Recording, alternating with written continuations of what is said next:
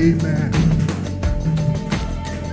While you are standing, grab your Bibles. Turn to Philippians chapter 1. Bridge kids are dismissed at this time. This is the time when our elementary age students, grades K through 5, I'm assuming all of our teachers are here. It looks like it. They're waiting on you at the back.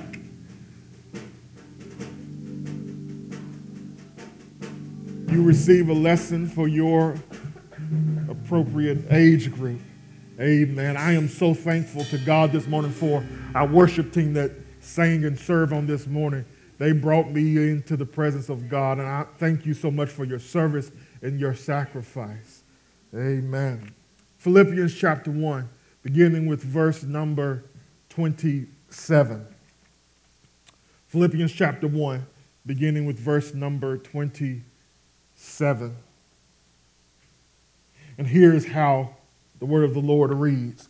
Only let your manner of life be worthy of the gospel of Christ, so that whether I come and see you or am absent, I may hear of you that you are standing firm in one spirit, with one mind, striving side by side for the faith of the gospel, and not frightened in anything by your opponents. This is a clear sign to them of their destruction, but of your salvation, and that from God. For it has been granted to you that for the sake of Christ, you should not only believe in him, but also suffer for his sake, engage in the same conflict that you saw I had, and now hear that I still have. Chapter 2, verse 1.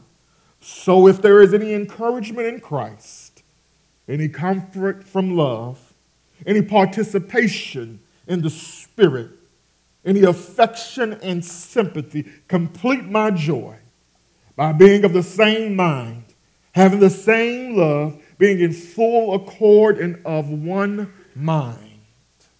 Do nothing from selfish ambition or conceit, but in humility count others more significant than yourselves. Let each of you look not only to his own interest, but also to the interest of others.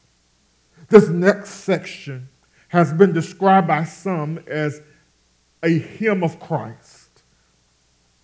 Some have said that this may have been sang by the early church. It may have been something that they recited as a part of the early church liturgy. This is a most powerful and wonderful section of poetry. And so I would have us read verses 5 through 11 together. Let's read.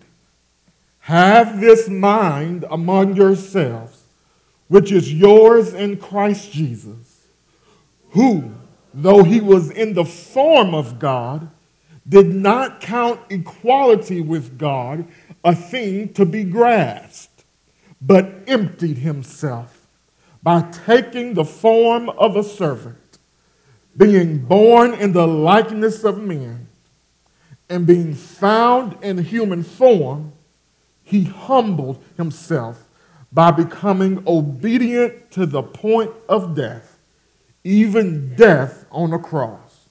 Therefore, God has highly exalted him and bestowed on him the name that is above every name, so that at the name of Jesus, every knee should bow, in heaven and on earth and under the earth, and every tongue confess that Jesus Christ is Lord, to the glory of God the Father. This is the word of the Lord. Thanks be to God. You may have your seats.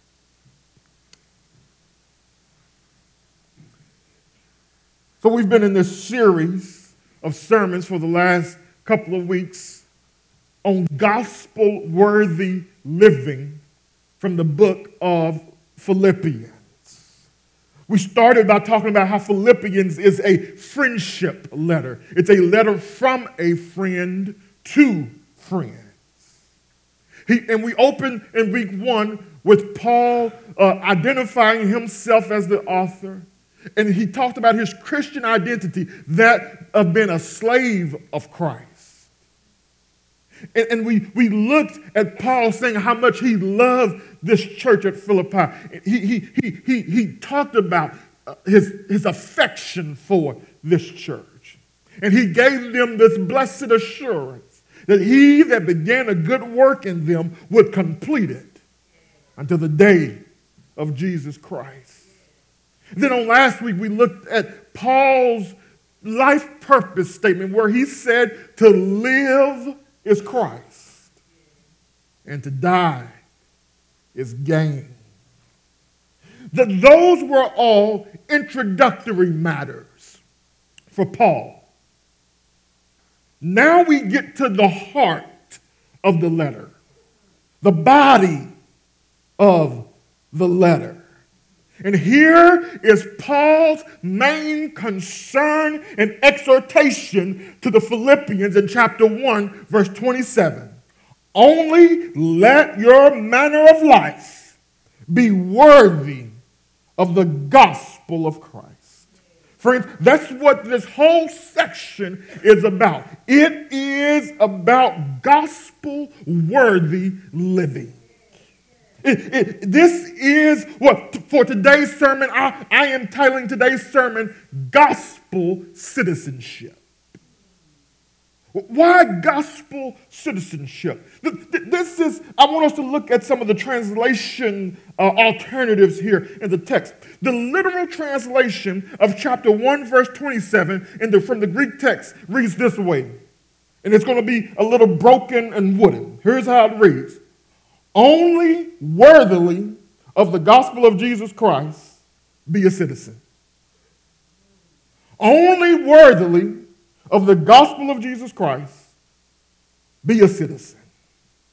I bring this to your attention because my literal translation removes this terminology of let your manner of life or conduct yourselves worthy of the gospel, which our beloved ESV has taken that alternative. But I believe Paul is doing something very peculiar here. Particular, he is referring to the idea of citizenship. The word for this idea, what the ESV translates as let your manner of life, it comes from the Greek word polis, which means city. Hence our term metropolis.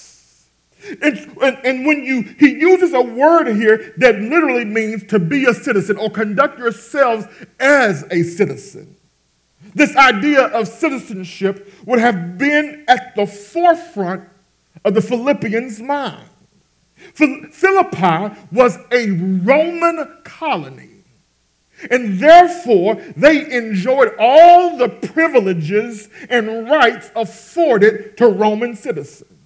Roman citizens enjoyed a certain tax relief. Roman citizens had special judicial rights. And so Roman citizenship during the time of the book of Philippians would have been coveted and therefore a source of pride. The Philippians were free citizens.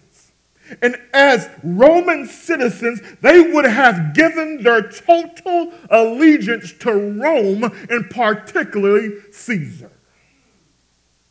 Paul knows this, and he utilizes this knowledge to get this point across. Paul's message to the Philippians is this. Live within the Roman world with your primary allegiance to Christ and the gospel rather than the values of the Roman world.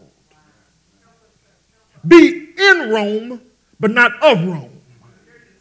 Said another way, Paul is essentially saying to the Philippians, you know the pride and the responsibility of living as free citizens of Rome. But remember that you have a higher allegiance to Christ that calls you to faithful conduct. Paul is essentially saying to the Philippians, you have dual citizenship. But these citizenships are not equal.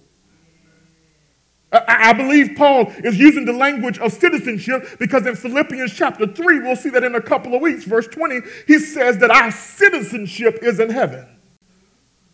Friends, Paul is teaching the Philippians and us that our primary allegiance is to the kingdom of heaven. And it is the gospel of the kingdom of heaven that undergirds and motivates our conduct here on earth. Church, you've heard me say this before, and I say it again. The problem in the American church today is that we are oftentimes better Americans than we are Christians. Oftentimes, we American Christians do a better job of embodying the values of our American citizenship than we do our heavenly citizenship. And friends, this ought not be. This is nothing other than idolatry. Now, let me be clear. I am not saying it is idolatrous to have pride in one's country of origin. But if that pride or boasting comes at the detriment of our allegiance to the kingdom of heaven, then we commit sin. So, faithful gospel citizens make for good earthly citizens. So then, what does gospel citizenship look like? I'm glad you asked. That's the rest of our text. First of all, gospel citizens pursue unity over division. Gospel citizens pursue unity over division. That's verses 27 through 30. First thing that Paul says, after he tells them to live as citizens worthy of the gospel of Christ, he says, so that whether I come to you or I am absent, I may hear that you are, here it is, standing firm in one spirit with one mind. Paul says gospel citizens stand firm in the midst of opposition. The term for standing firm, it means to hold one's ground. It's the picture of a soldier who refuses to budge 1 inch from his post in the face of enemy attack. And for the church, the Philippian church, this meant being firmly committed in your convictions. Paul is essentially telling them, this is no time to give in to your opponents. This is no time to compromise your convictions. You have to stand firm. Don't give any ground. He says, but if you're going to do this, if you're going to stand firm, you have to be of one spirit. Now, scholars have talked about what does this idea of one spirit mean. Is he talking about the human spirit or the Holy Spirit? I believe, based on the context of the whole book, that he's referring to the Holy Spirit. Because the power for them to stand firm in the midst of opposition can only come from the Holy Spirit. I think Paul is saying you ought to rely on the power of the Holy Spirit rather than your own human spirit. Rely on the Spirit rather than your own self-determination. See, if you rely on your own power, then you will give in to your opponents eventually. So you need to stand firm in the one Spirit that you have. Later on in chapter 2, verse 1, he's going to talk about if there's any fellowship in the Spirit. You will see that most translations, once they get to chapter 2, verse 1, they capitalize the S in Spirit.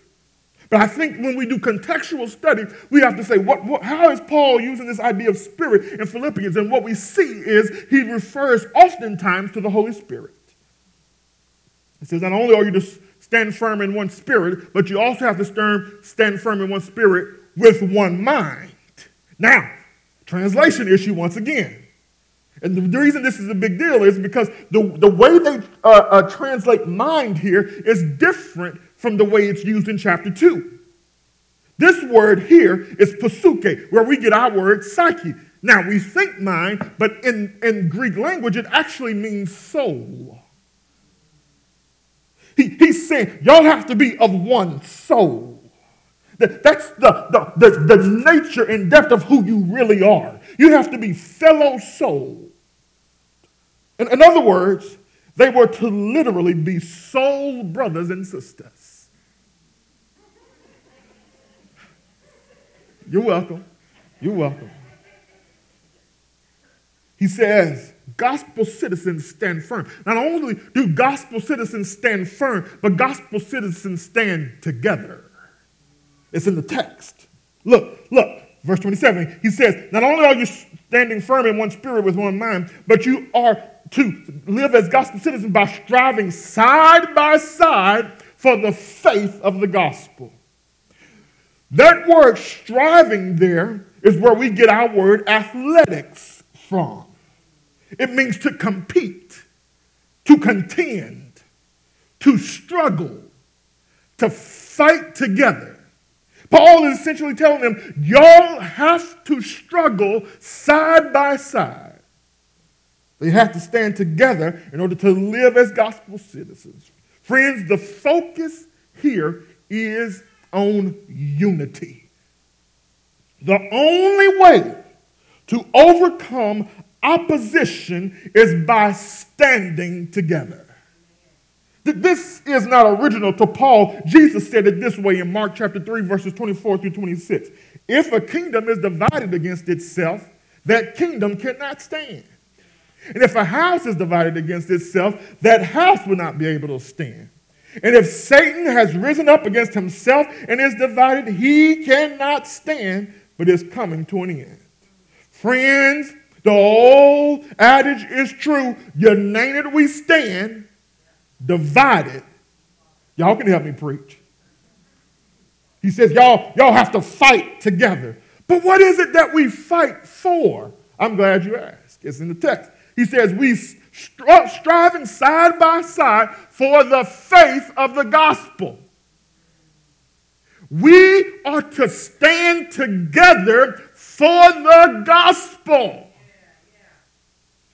What does that look like, Brent? We must fight. I believe we must fight to preserve the purity of the gospel. What does that mean? We ought to be beside ourselves when others start to water down the gospel. Friends, the gospel is not about health and wealth. The gospel is not about making one happy. The gospel is about the holiness of God and the sinfulness of man. The gospel is about what God has done to save man from his righteous and just wrath. The gospel is about God sending his one and only Son to die in the place of mankind so that by believing in him, we might have eternal life. That's the gospel of Jesus Christ.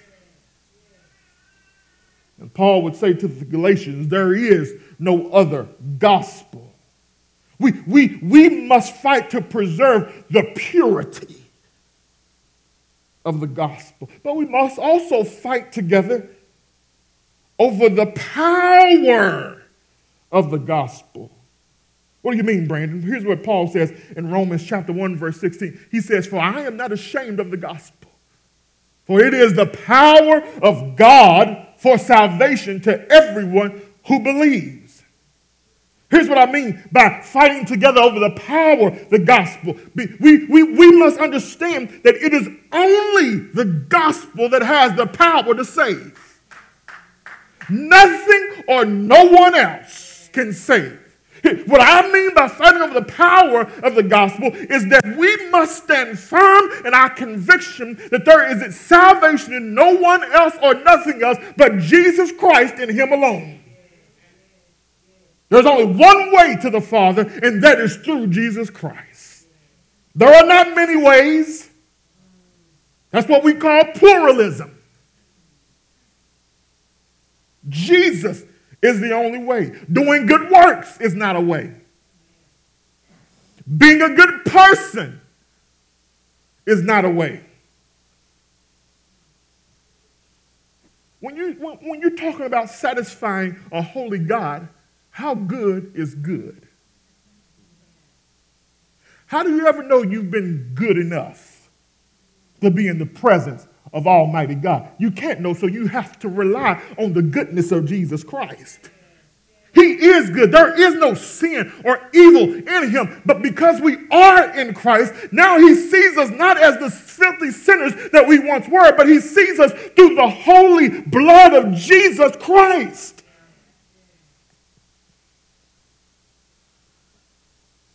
He says you got to stand firm. You got to stand together. But he also says in verse 28, you have to stand boldly. Verse 28, he says, and not being frightened in anything by your opponents. Paul says gospel citizens stand boldly against opposition. They don't cower. They are not easily intimidated. They are not afraid, but they demonstrate courage for the sake of the gospel. This is not in my manuscript, but I think this goes for us. This goes to, in this American context, because we don't face a lot of persecution. But we oftentimes are afraid. There is fear in us when it comes to the gospel. That's why some of us won't share the gospel with our unsaved friends. We fear that they're going to think we're holier than thou. We fear that we might lose the relationship. We fear that they may judge us saying, you have no right to tell me about this gospel when you live the way you do. Paul says gospel citizens are bold because they don't rely on their words or on their own witness to save, but they rely on the Holy Spirit to do the work. My friend Josh Black would say something like this. He would say the word does the work. Not the witnesses. We're instruments. The word is what does the work. It is the Holy Spirit that has to change the depraved heart of man to turn them towards Jesus Christ. There is nothing in us. I don't care how good of a negotiator you are. I don't care how persuasive you can be. I don't care how pretty you are. Nothing in us can convince anybody to believe in Jesus Christ. We are too depraved to do that. Left on our own, we rebel against God. So it takes the mighty power of God to do it. So don't be scared. Stand boldly for Jesus Christ. But friends, liberalization has taken over our culture. They don't want us to stand on our convictions. They don't want us to have the conviction that all life is valuable in the womb. They don't want us to have that conviction that life starts at conception. Actually, that's only half the truth. Life starts back in eternity past because God told Jeremiah, he says, before I knew you, before you were born, I knew you and I formed you. But Ephesians 1, he says, before the foundation of the world, I chose you. God already knew you before your mama knew you. They don't want us to have convictions about the sanctity of marriage. That marriage is between one woman and one man. They want us to believe that everybody ought to just be able to love whoever they want. We never said you couldn't love them. Our Christian ethic is to love our neighbor as ourselves, but love don't mean you got to marry them. They don't want us to have these convictions. Or they say, you can have that conviction, just don't tell me about it.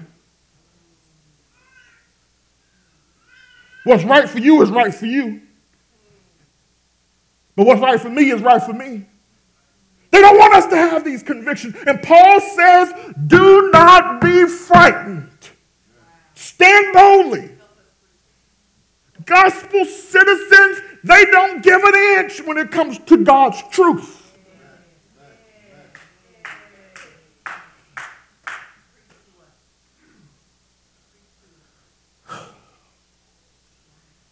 Paul says, Don't be intimidated. Don't be afraid. Even if it comes at the cost of suffering. Verse 28, he says, for it has been granted to you that for the sake of Christ, you should not only believe in him, but also suffer for his sake. That word granted in verse 28, he says it has been granted to you. That word granted means to give graciously.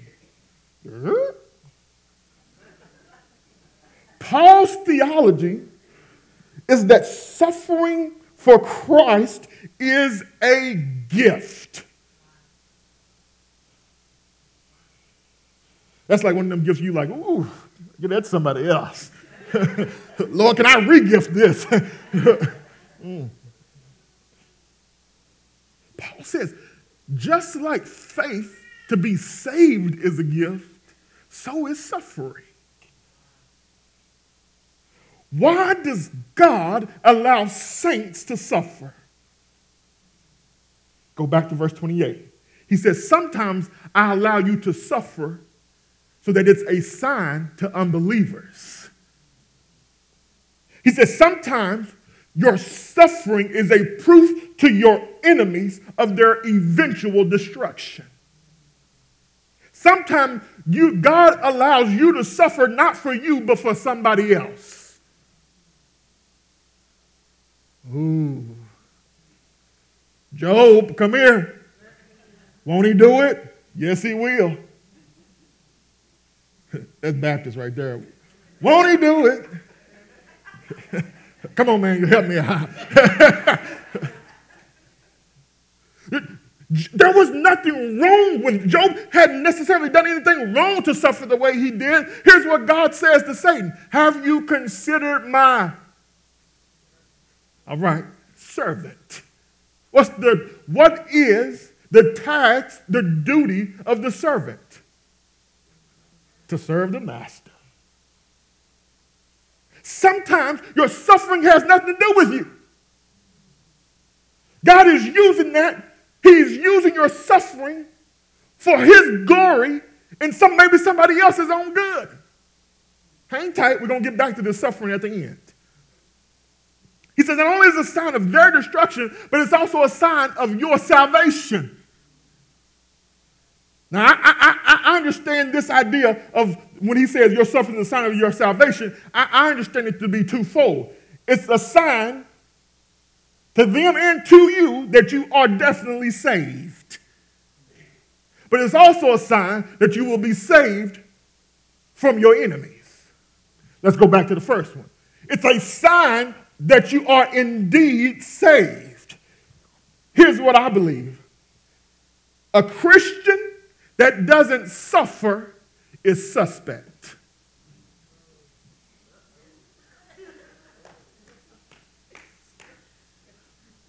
I came to preach this morning. Snow and all. The snow gonna get saved and everything. Yeah. A Christian that doesn't suffer is suspect. Why you say that, Reverend? Remember, when you become saved, you move into a different kingdom. Colossians says we've been transferred from the kingdom of darkness to the kingdom of Christ. These two kingdoms are at war all the time. So when you became a Christian, a follower of Christ, a disciple, you enlisted into the army of God. You are in spiritual warfare all the time because you've been transferred out of this kingdom of darkness to the kingdom of Christ, and the kingdom of darkness don't like it. And the goal of the kingdom of darkness is to prove your faith to be false and to get you back into the kingdom of darkness. And so spiritual warfare means that sometimes I may get hit. Spiritual warfare says I may get wounded sometimes. That's all a part of suffering. Christians suffer. We suffer for the sake of Christ. But we suffer because that's what the pioneer of our faith, Jesus Christ, did. He suffered.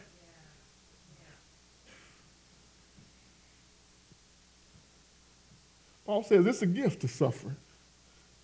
But he says, watch this. He says, that word bestow, remember I told you, it means a gracious gift. It's a gift of grace.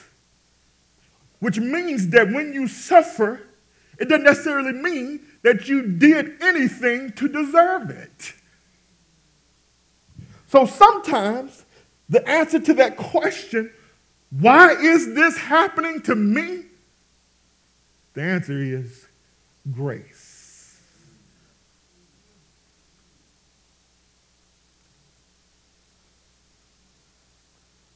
God graciously allows suffering or sends suffering to us to confirm our salvation, but also so that we may grow in our sanctification. Count it all joy when you fall into various temptations, knowing this, that the trying of your faith produces patience. That's God using trials and tribulations to grow you. So suffering can be sanctifying. Paul would teach us that suffering, we have encouragement because of our union with Christ, comfort from his love, and fellowship because of the Holy Spirit, and affection and compassion complete my joy. Since all of this is true about us, encouragement because of our union with Christ, comfort from his love, fellowship because of the Holy Spirit, complete my joy. Paul says, my joy is incomplete. You've given me some joy because of your faith and your friendship that was expressed through the financial gift you sent to me, but it's incomplete. You can complete my joy by being focused on others. Verse 2, here it is. Complete my joy by being of the same mind, having the same love, being in full accord and of one mind. Be of the same mind. To be of the same mind is to have the same attitude. It is to have a common way of thinking. I believe what Paul is doing is he's trying to shape a Christian gospel worldview into their minds. Paul is saying, let me give you a gospel worldview. I want you all to have this same gospel worldview, this same gospel perspective on life. He says you got to have the same mind, the same attitude. But he then moves from the mind to the heart. He says you also have to have the same love. Love, friends, this is the Christian ethic. Love is not simply an emotion, it is an action. Paul says your thinking should give way to loving action. You are to act towards one another in a loving way. Be in full accord or harmonious. Paul, but what does this look like? He knew some of y'all was going to read this letter. What does it look like to be of the same mind and have the same love and be in full accord? He says it in verse 3. Do nothing from selfish ambition or conceit. What does that look like? But in humility, count others more significant than yourselves. Friends, to be a gospel citizen is to be others-oriented. Yep, I'm preaching last week's message again. To be a gospel citizen is to be others-oriented. When we focus on others rather than ourselves, then we will do nothing from selfish ambition or conceit. Selfish ambition is to pursue something for one's own benefit and not considering the cost or the effect it would have on others. We see selfish ambition all the time, right here in the church. Just a couple of weeks ago, there was this major article that came out about sexual abuse among Southern Baptist churches. Women have been sexually abused. Children have been sexually abused by people in leadership. They do that. They get found out, and then what does the church do? They cover it up. Selfish ambition. Why do they cover it up? Reputation. Let's back up. Let's be honest with one another. money. Because when y'all leave, y'all take y'all's money with y'all. That's what y'all do every summer when you go on vacation. I'm just playing. Actually, giving goes up at the British Church during the summer. Hallelujah, praise God. I'm being serious. I'm praising God for that. Y'all, when I tell people that, when I tell other pastors that, they're like, really? Hey, what did God tell me? You preach the gospel, I'll take care of the rest. But selfish ambition is we don't want to lose members who's going to take their money with them.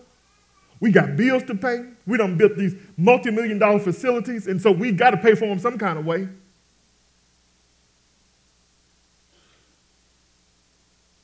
So, and what has happened is churches, instead of living below their means, we go build these million-dollar facilities that we have to cater to the consumeristic needs of Christians. Selfish ambition. This is what I want, so this is what I'm going to do.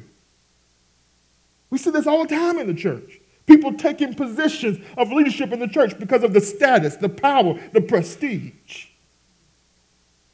Selfish ambition. It may be a pastor taking a position just because of the power and the money that goes along with the position. But it's not just in the churches, in the world too. We see this all the time with politicians. Right here in Wichita, people are under investigation. Just read the paper, y'all. Selfish ambition. I still read the Dallas Morning News every day. And one of the things that's in the Dallas Morning News right now is they're talking about that multiple city council members are being indicted and investigated over bribery. Selfish ambition.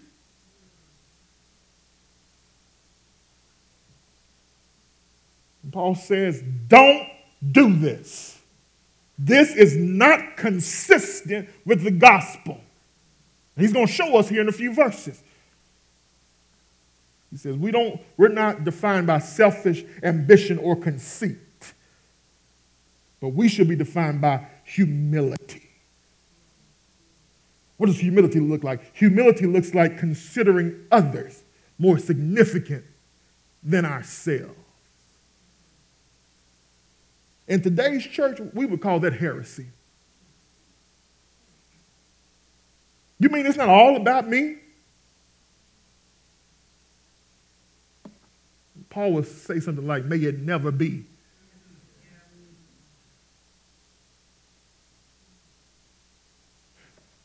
Humility means I'm considering others more significant than myself. Friends, one easy way is to stop thinking so highly of yourself.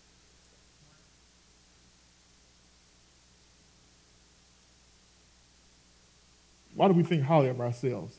Because of our education? Because of our economic class? Because of what we drive? Because of our ethnicity? Because of our political affiliation? Our theological bent? I'm Calvinist. I'm Arminian. I'm Wesleyan. I'm Pentecostal.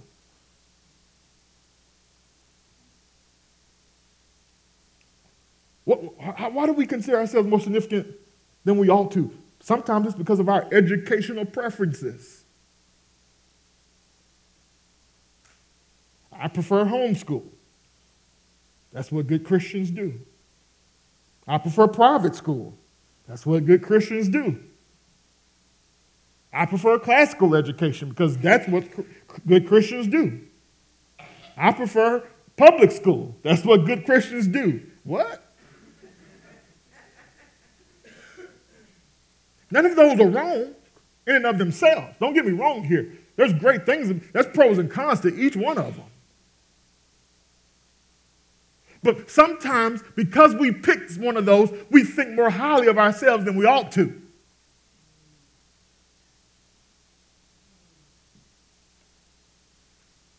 Humility means we look not only to the interest of our own, but to the interest of others as well. Friends, the only way to do this, to consider the interests of others, you must know the interest of others.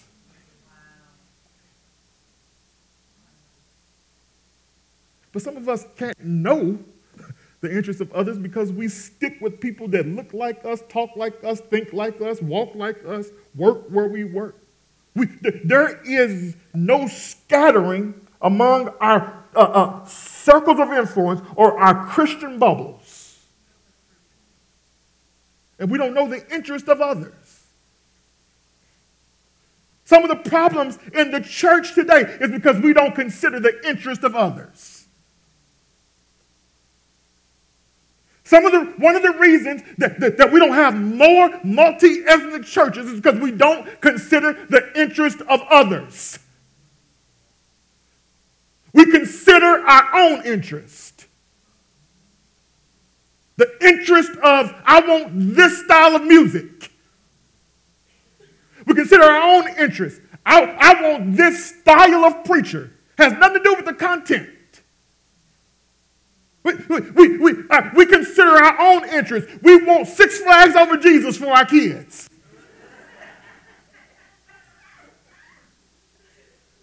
We consider our own interest. I want a 1-hour worship service. But I'm going to go to a 3-hour football game right after. And let me just say this since I'm out there. We consider our own interest. We want reserved worship and not that charismatic stuff. And y'all sit up here and y'all tell me that y'all don't know how to worship and how to praise, how to express yourself. Watch when the Kansas City Chiefs score a touchdown. Watch when the Jayhawks actually win a game. Win the pennant.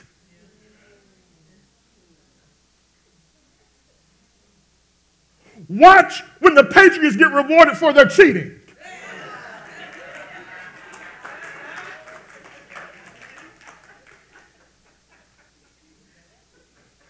I saw someone I know at a basketball game this past week. And, reserve, very analytical, doctor, all this other kind of stuff. There was a blatant foul that was not called. That reserved doctor, can you believe he got out of his seat? What are you doing? Did you not see that? Open your eyes. Are you blind? You need these. I'm off topic here, but my point is y'all know how to praise.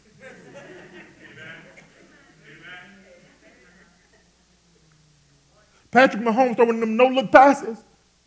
Oh my gosh. Did you see that? God woke you up this morning. You ought to be, oh my gosh. He woke me up this morning. Look at me. It was not promised, but I'm here.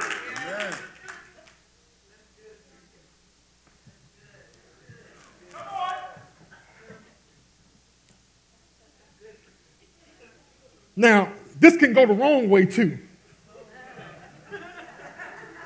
This ain't about y'all, this is about me. I've tried my best to consider y'all's interest. And what I've done is cater to majority culture because of this multi-ethnic church, and I've put a lid on my praise to make some of y'all comfortable. And I didn't tell y'all this last week. I told y'all the Holy Spirit was messing with me. He said, you're free.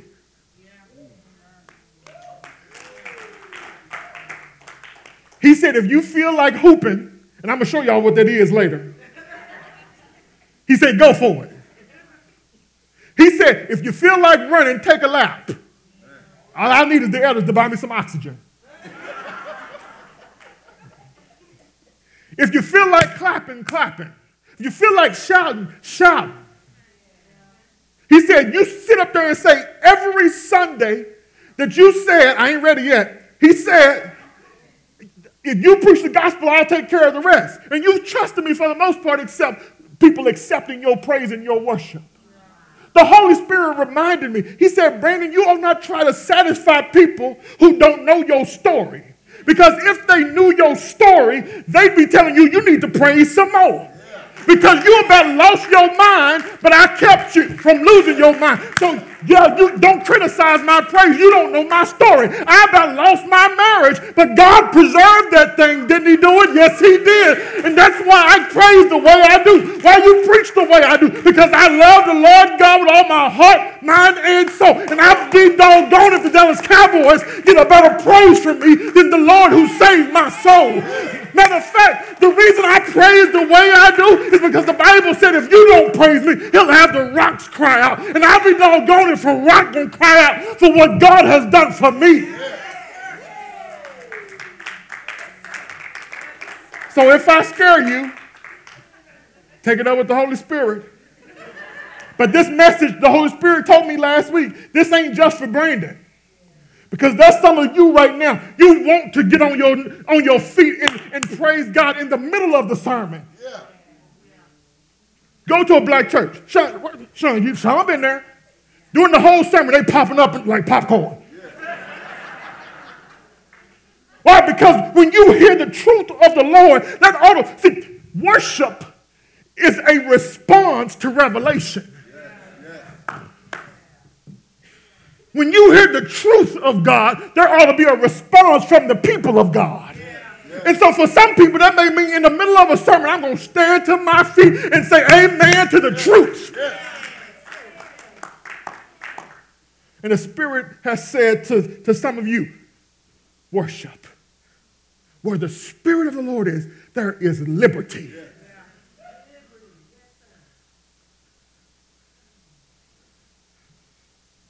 Last week, the Holy Spirit said, go to Emmanuel and literally take the chains off of him. He told me, go to Dexter and take the chains off of him. I don't have time to walk all the way back there to Corey. But he literally said to me, take the chains off of him.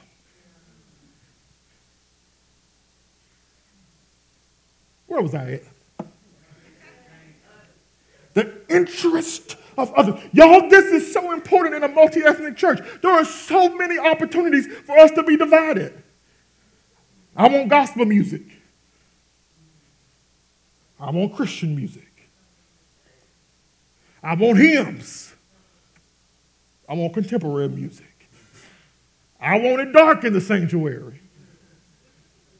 And let me say something about that since y'all got me out here. Now, lighting does affect mood.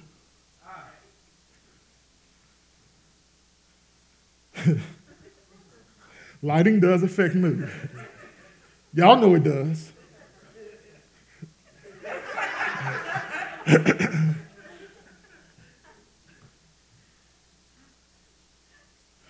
Yo, we can't produce a move of the Holy Spirit, though.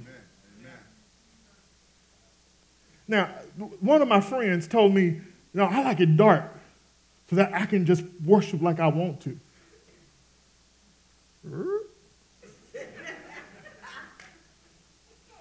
Worship is the object of our worship is God.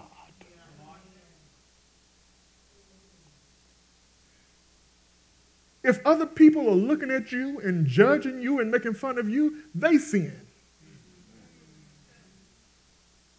So whether it's lights on or dark, that all not matter to how we worship our Almighty God. And for those who like it dark, you're going to hate our next building. Because I'm cranking all the light up in there. I want to see y'all. I need preaching material, so I need to see y'all.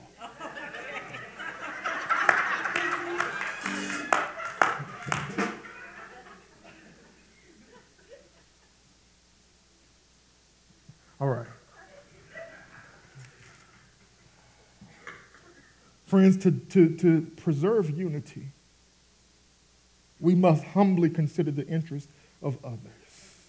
What does this look like? I'm glad you asked, and I'll be done. Verse 5, have this mind among yourselves, which is yours in Christ Jesus, who though he was in the form of God, did not count equality with God a thing to be grasped. Gospel citizens follow the example of Jesus Christ. Gospel citizens are not only focused on others, but they follow the example of Christ. They are others-focused, but Christ-centered. Paul says Christ himself was God. He had the very form of God, the outward appearance of God, meaning that he was clothed in the glory of God that no man is able to behold without dying. He had all the attributes and privileges of being God. If anyone had a reason to be proud, it was Jesus Christ. He was God. Yet, he did not consider equality with God a thing to be grasped. That word grasp means it's the picture of a robber.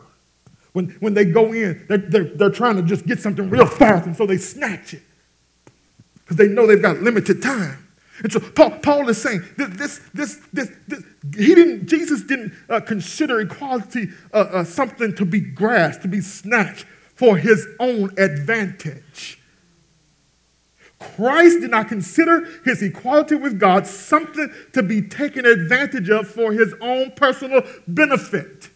He did not use his equality with God, his status, for his own selfish ambition.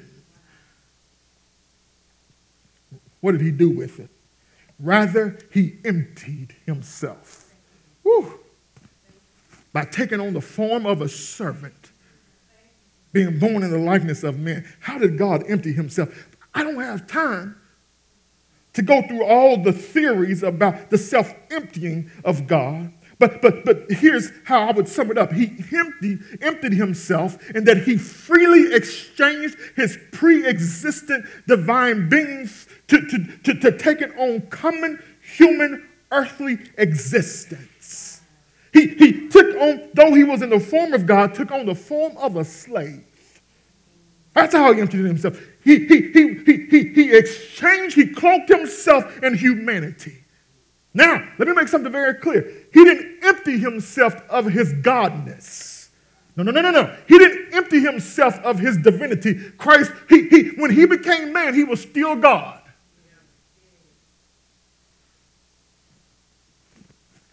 But he humbled himself to the limitations and the humiliations that come with being a man.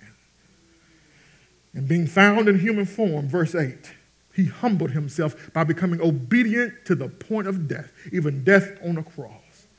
Friends, this is the perfect picture of humility. Christ took on the lowly stature, nature, and position of a slave, of a man, for your sake. He died not for his own benefit, not for his own crimes, but for your benefit and for your crimes. Christ considered the interest of you and I and died for our sake.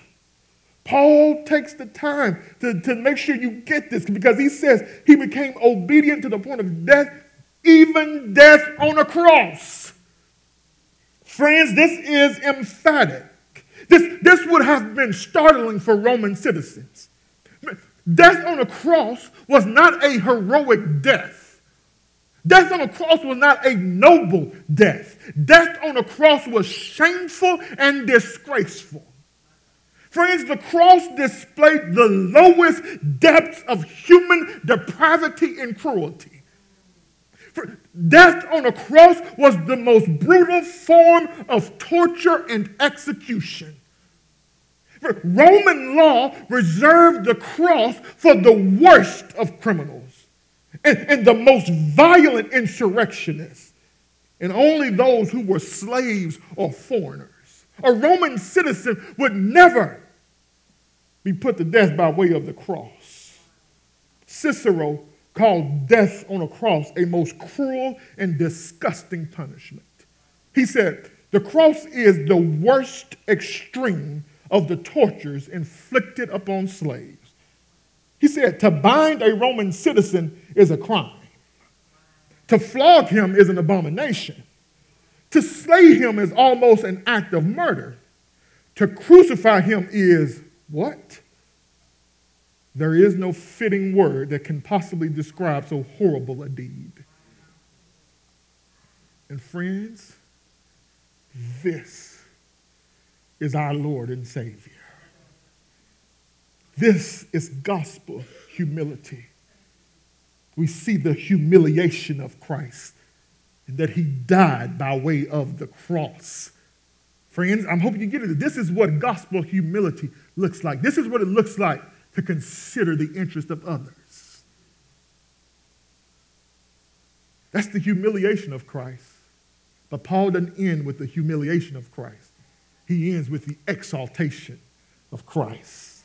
Therefore, God has highly exalted him and bestowed on him the name that is above every name, so that the name of Jesus every knee shall bow, in heaven, on the earth, and under the earth, and every tongue confess that Jesus Christ is the Lord, to the glory of God the Father. God exalts the humble as the principal. Jesus Christ has been highly exalted. He's in a class of his own. God the Father has, the text says, bestowed on him the name that is above every name. They messed with the language again in the ESV. The word bestow is the same word that's used in verse 29 when Paul says that God has granted to us to suffer. Same term in the Greek. Bestow and grant are the same word, top and tail. Paul is tying the two together. He's essentially teaching the Philippians what he explicitly taught in 2 Timothy 2:12. If we suffer with him, we will reign with him. He has given him the name that is above every name. What is the name above every name? Hold on. It's not what you think. Just think, church. He's always had the name Jesus. The name that is above every name is Lord. Yahweh. Paul here, he's quoting Isaiah. In Isaiah, it is said that every knee will bow and every tongue will confess. So Paul now has in mind the servant of the Lord in Isaiah, and so he's quoting that section in Isaiah 42. Here's what it says, verse 8. I am the Lord is my name. My glory I give to no other, nor my praise to carved idols. The Lord is his name. The name that is above every name that has been bestowed on Jesus Christ is Lord. Why is that significant? Because at the end of time, every knee will bow. In heaven, on the earth, and under the earth. One day, even Satan's going to have to bow down and acknowledge him as Lord of Lords. And friend, you can either do it now voluntarily, or you'll do it eventually in judgment. He says every tongue will confess that Jesus Christ is Lord. What we have here, and this is how I ended our sermon, is a wonderful picture of the lordship of Christ. Jesus is Lord. He is our master. He is our ruler. So then what is the response to the lordship of Christ? It's in the text. First, worship. Every knee will bow and worship to the Lord. Jesus is Lord. How do we respond? Worshipfully. Jesus is Lord. How do we respond? Confessionally. In other words, Every knee, every tongue will confess, will give praise to this Lord. But more than anything, church, what I want us to get as far as the lordship of Christ is that because we declare him to be Lord, worship team, you can come back. What the lordship of Christ demands of each and every one of us is obedience.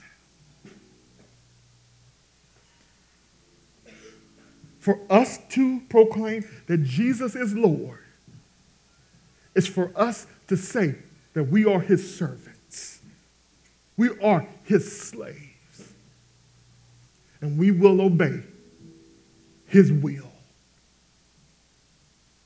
All of this, at the end of the day, Paul says, is to the glory of God the Father. How do we give glory to God? How do we bring glory to God? By living under the lordship of Christ. He is Lord. You can't make him Lord. He is Lord. We must respond through worship, through praise, through obedience to our Lord. This Lord has been highly exalted. He's reigning, ruling, and running the universe from this highly exalted position.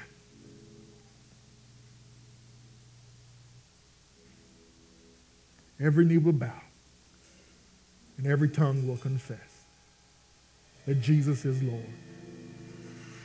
Friends, Paul's word to us today is we should live as gospel citizens on the earth. That requires unity and humility. Let's stand together. Let's confess amongst one another and to one another that he is Lord. He has risen from the dead, and he is Lord.